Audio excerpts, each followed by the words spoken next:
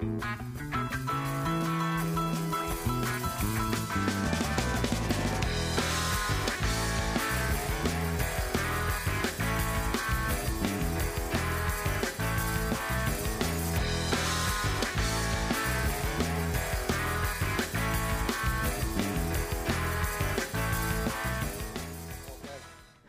everybody. Welcome to the August 14th, 2015 edition of Colorado Inside Out. I'm your host, Dominic Dezzutti. Thank you very much for joining us. Let's get a quick take on the Aurora City Council proposal that would make it easier for developers to build condos without fear of being sued over construction defects. Patty Calhoun from Westward. Now, this has failed in the legislature a couple of times. Now cities are taking it up by themselves. Is this an effective way to do it? Well, in Aurora, it certainly will be an effective way to do it. I can't see that city council quibbling over passing something like this. In Denver, which is making some noise about doing the same, I think would have a much tougher time passing. But if the legislature is not going to do anything, certainly plenty of towns are going to take initiative themselves. David Kopel from the Independence Institute and DU Law School.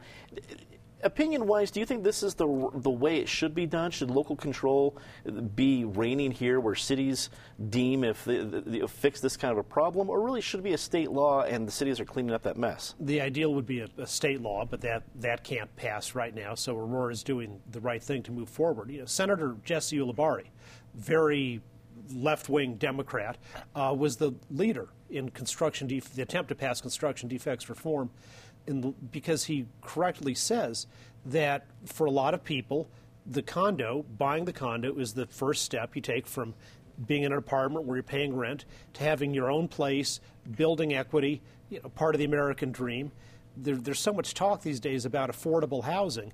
Well, that's what condos are. That's housing that gets built, doesn't need to be subsidized by the taxpayers, that people can actually afford to live in. And having an out-of-control system where you're sort of certain that if you build a condo, you'll get sued, of course, devastates the construction of condos. So good for Aurora. Penn Tate, attorney with Greenberg Traurig, also a former state lawmaker. Do you think the legislature next session will take this as a cue of, hey, there's obviously some support for this, we should make it happen?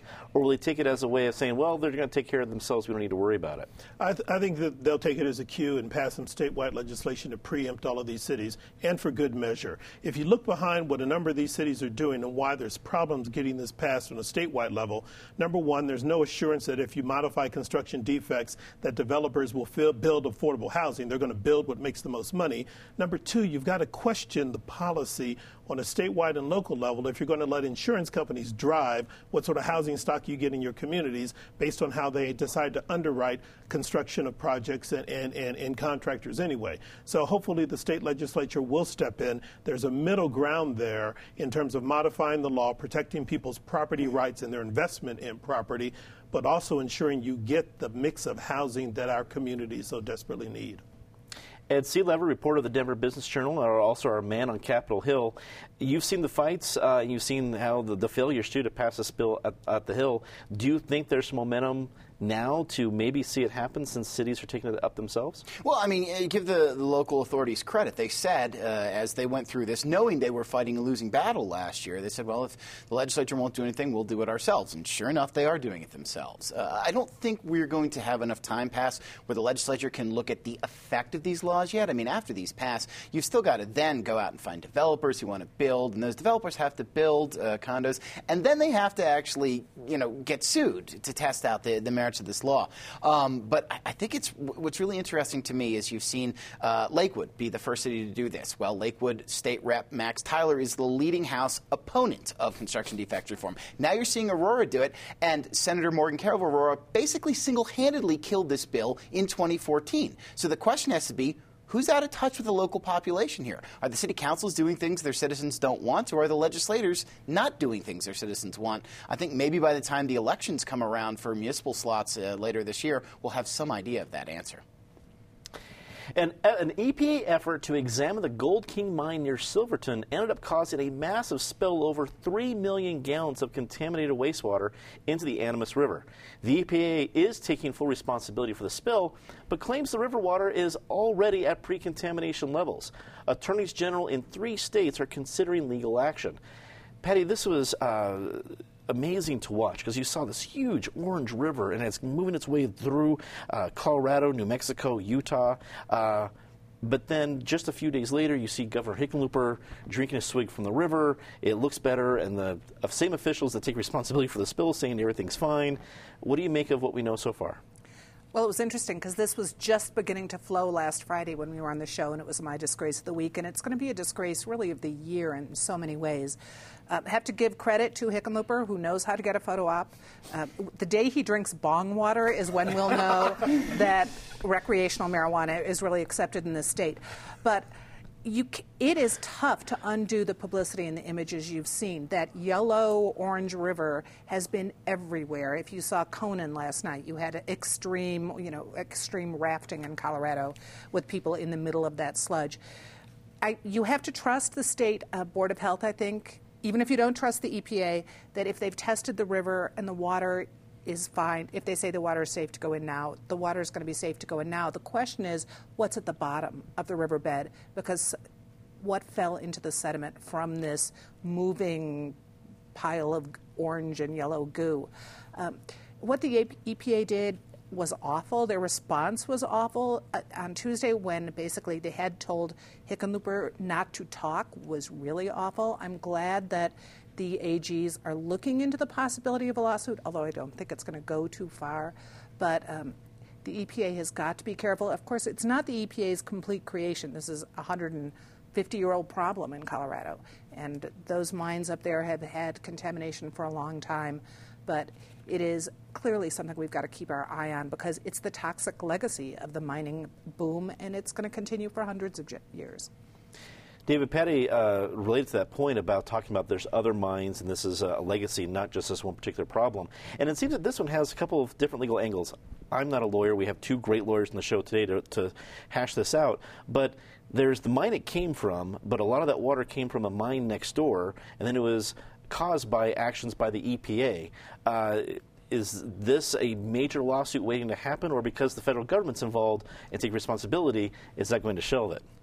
Could you imagine if it had been a private company that did the exact same thing, the official hate and hysteria that would be directed at that company would be just out of control. And, of course, the White House would be leading the mob on that. But when the Obama administration does it itself, it's like, no problem, oops, sorry, let's move on and talk about something else.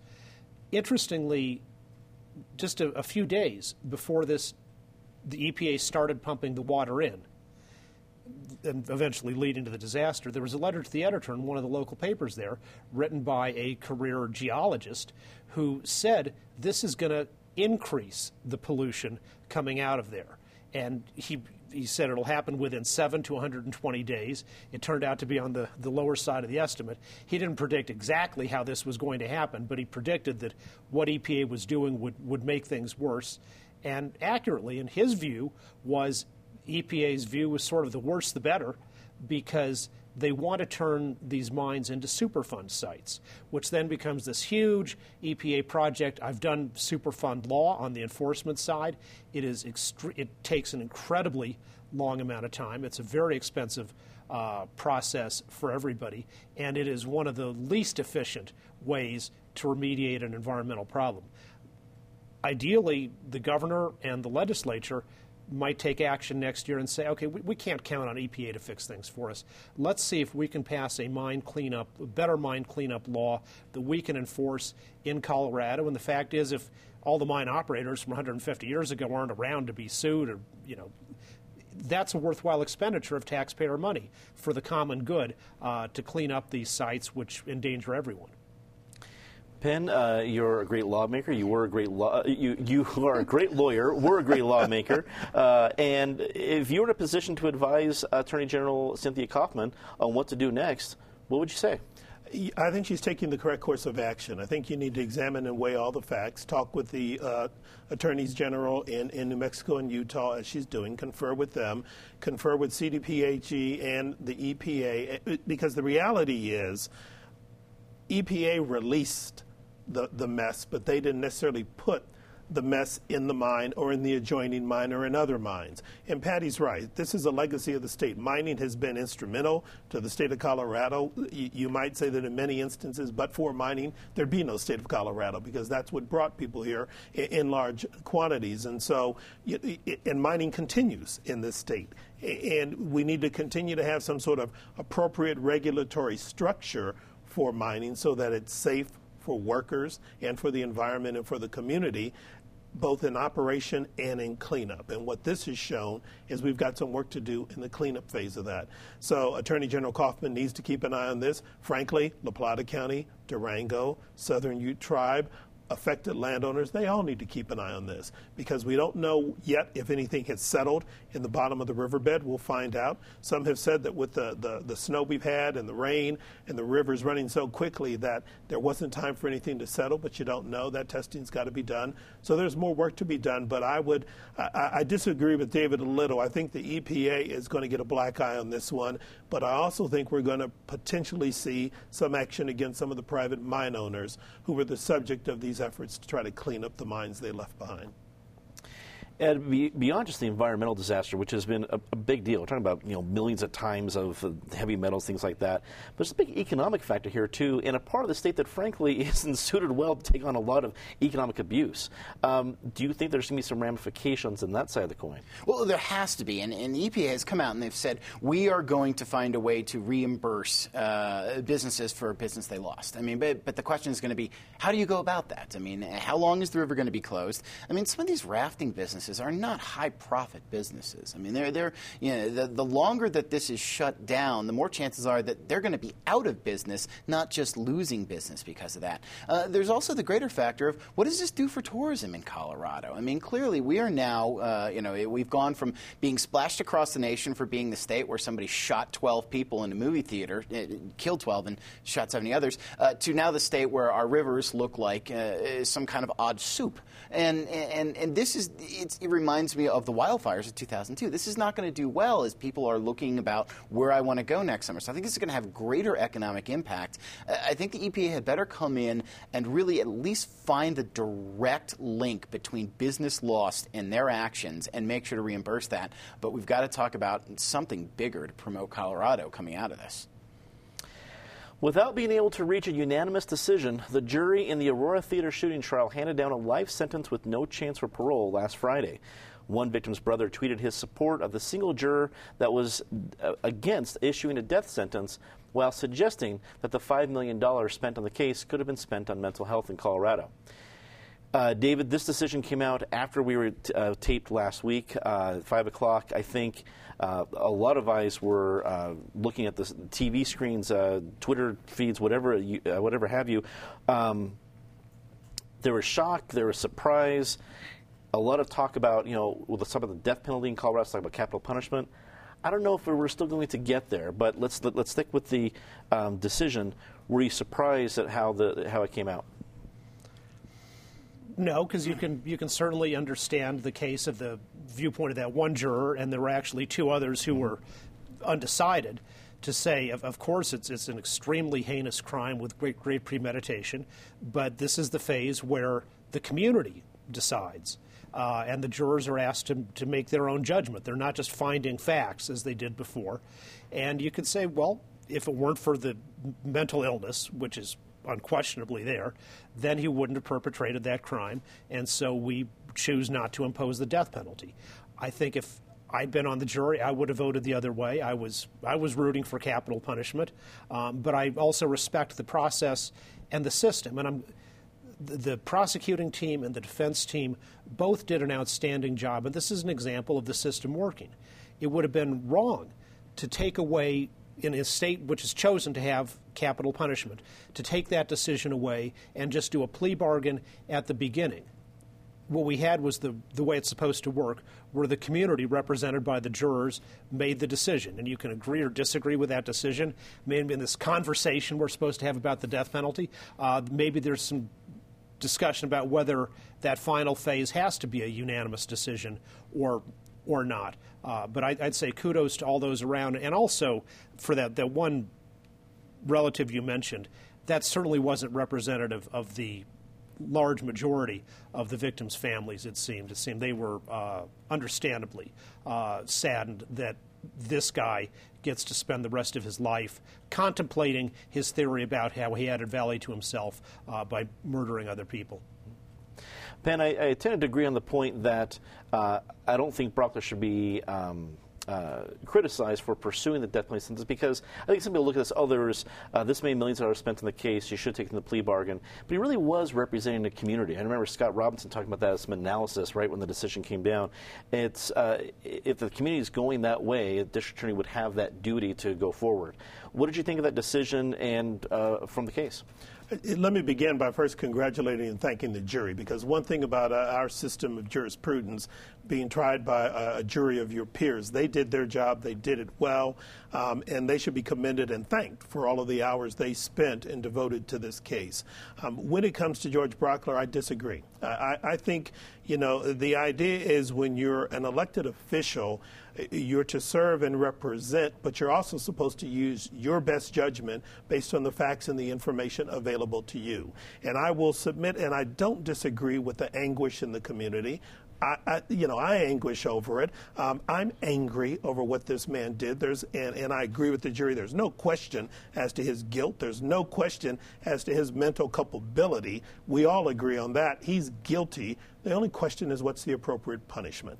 And I think the DA there probably had a pretty good sense, based on the broader community conversation, that I think the majority of Coloradans don't favor the death penalty, by and large. And I think that he could have considered doing the plea bargain, saving the time, the expense, the media circus. I think the one relative of the one victim had a good point. I know that not all of the relatives of all of the victims share that point of view, but I think the elected DA had an additional responsibility. When you look at the General Assembly, when you're in the legislature, your job is not just to take a poll of your neighbors and do whatever they tell you to do. Your job is to assess the legislation in light of the facts and the information made available to you as the representative of your district. The DA serves in a representative capacity also. Ed, do you think what the criticism that George Brockler is getting from one end or the other, support or criticism, is going to impact future DAs thinking about if they should pursue a death penalty? I think the criticism that George Brockler is getting is a little bit unique in some ways, because he's not just the DA who is prosecuting this case. He is a DA viewed as a rising star in a party looking for someone to take over a major run soon. Like, say, his name had been kicked around, and I've done it here at this table, for the 2016 Senate seat. So I think you have to take some of the response in that vein, that people are going to go after Brockler harder because this is their chance to knock him down, not just for this decision, but in future political atmospheres. Penn makes a good point about the Colorado and where it stands on the death penalty. But I have to say that that's not Brockler's conversation as the DA. If it is time, and maybe it is time, we have that bigger conversation about whether we should outlaw the death penalty. That is the legislature's duty. That's the governor's duty. That's not the DA considering in a single case whether to go after the death penalty. I think this will have an impact, this and the next case that we're about to talk about, on how Coloradans feel about the death penalty. But I think the way that Brockler is getting beaten by some is being colored by his political ambitions a bit. Pei, it seems the whole idea of where Coloradans stand on the death penalty is kind of argument. I mean, Pan, I get your point about maybe Coloradans are against it, but I know there's been some polls that say that they actually are still for it. What do you think? Where do you think we're at right now in the conversation? We're not having the conversation is the biggest problem, but we will. I think in this case, we have to give kudos to everyone who was involved, especially the jury, but the judge, the court. It ran as smoothly as it possibly could, I think, in a situation so horrific. I think in general the coverage has been fair, even-handed.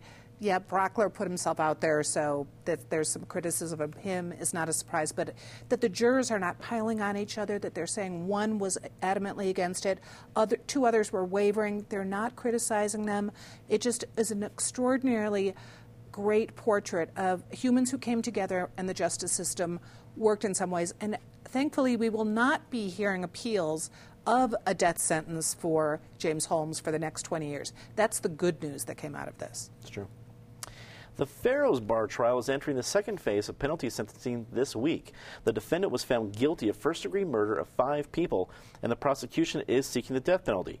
If sentenced to death, Dexter Lewis will join 3 other black men on Colorado's death row. Penn, now, first of all, I understand that the cases are completely different. From whoever is on death row right now to what we just talked about with the Aurora Theater shooting and this particular crime.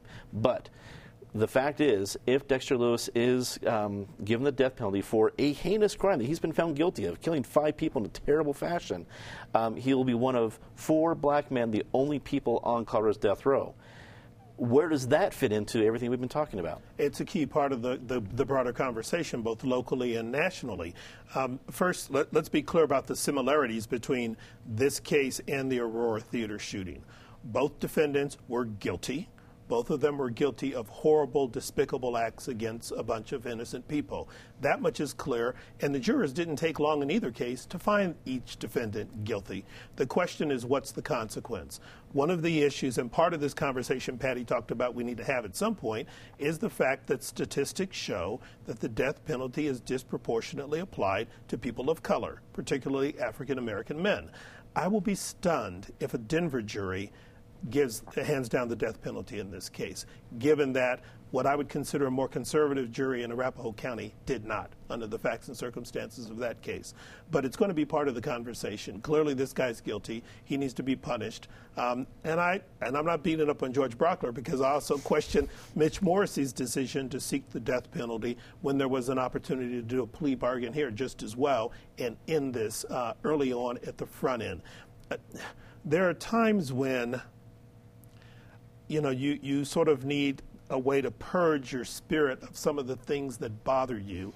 And sometimes I think these trials have the benefit of doing that for the community. But at the end of the day, you may look back and ask yourself, did we really need to go through that experience if we would have gotten to the same point much less expensively and much more quickly, and allow the healing to begin sooner rather than later? And it seems lawmakers have been reluctant to tackle this issue from one way or the other. Do you think the cases that we're seeing now here in the summer of 2015 will increase motivation to tackle this?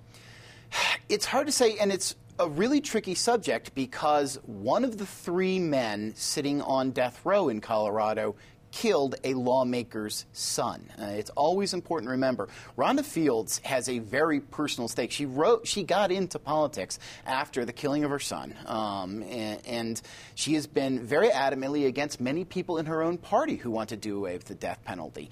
And I think it's an issue that even in Democratic circles on the Capitol is hard to cross, because now you are personally affecting one of your cohorts if you vote one way or another, and you can't say that about a lot of votes there. Look, it's never an easy subject to bring up. I don't think the subject will come up in 2016, which is an election year. I think, if anything, it may come back up in 2017. But Penn makes a great point about the fact that if this goes to a death penalty conviction, there will be 4 black men and no white men on death row in Colorado. But it's also interesting to note, and this is just what I alluded to, that one of those black men who is on death row is on there for killing 2 black people. So it's not like Colorado juries are sentencing only black people who are killing white people. That's what makes this such a tough thing to look at in the aggregate. I mean, if they vote for the death penalty, I mean, there doesn't seem to be as much mitigating mental health circumstances here. What does that mean to it? And the fact that this is 12 jurors who are different than those 12 jurors. Again, I think this is why we need to have a greater conversation rather than draw conclusions from 2 cases that are being decided within weeks of each other. Patty, running short on time, your thoughts? I think we will not get the death penalty decision here because it's Denver, and because it is, no matter what color I think the defendant was, it won't happen in Denver, but the conversation is going to continue. David, your thoughts? D.A. Morrissey did the right thing in bringing this case and seeking capital punishment. It's a crime that absolutely merits it. The people of Denver can make the decision. It is rare for Denver DAs to bring capital charges, but this is one of those unusual cases where the crime was so extreme that it was the right decision to give the community the choice. Well, it's our favorite part of the show. Let's do it quickly. Disgrace of the week. Patty? The 16th Street Mall, which celebrated its 30th birthday recently, they're doing some reconfiguring, looking to revision what we do, which includes maybe moving the buses, an idea that I think is kind of stupid, but there's no denying we need more police presence down there. We need to deal with the issues of the homeless, the mall rats, and witness the near riot that broke out last night that wound up with 2 people in the hospital after some of the teenagers attacked diners. David. On the day that the embassy in Cuba opens, more Cubans than ever are in jail and prison for speaking out and exercising the right of freedom of speech. President Obama is, when dealing with tyrants, a terrible negotiator and has left the free people of Cuba, the people who want to be free, worse off than ever before. Penn. I agree with Patty. I think the riot or the disturbance on the 16th Street Mall just points out how desperately in need of a do-over the mall requires. And given its role in the heart of a really vibrant city that is, by all accounts, is just exploding in terms of growth and development and wealth and prosperity, it's really disappointing. If we can do bond deals for the National Western Stock Show and a number of other places, why can't we fix the heart of downtown? Ed. Imagine the furor that rightly would have erupted had Mitt Romney sued in 2012 to stop campaign opponents from releasing video of the speech in which he made his 47% remarks. Yet the same brand of liberal activists who cheered that video's release are now suing and launching politically motivated investigations against the Center for Medical Progress for their undercover videos of Planned Parenthood officials talking about bartering fetal body parts. Folks, quashing free speech is wrong, no matter who tries to do it. And frankly, if you don't like what Planned Parenthood said in those videos, maybe we should be talking about what they said, not who recorded them.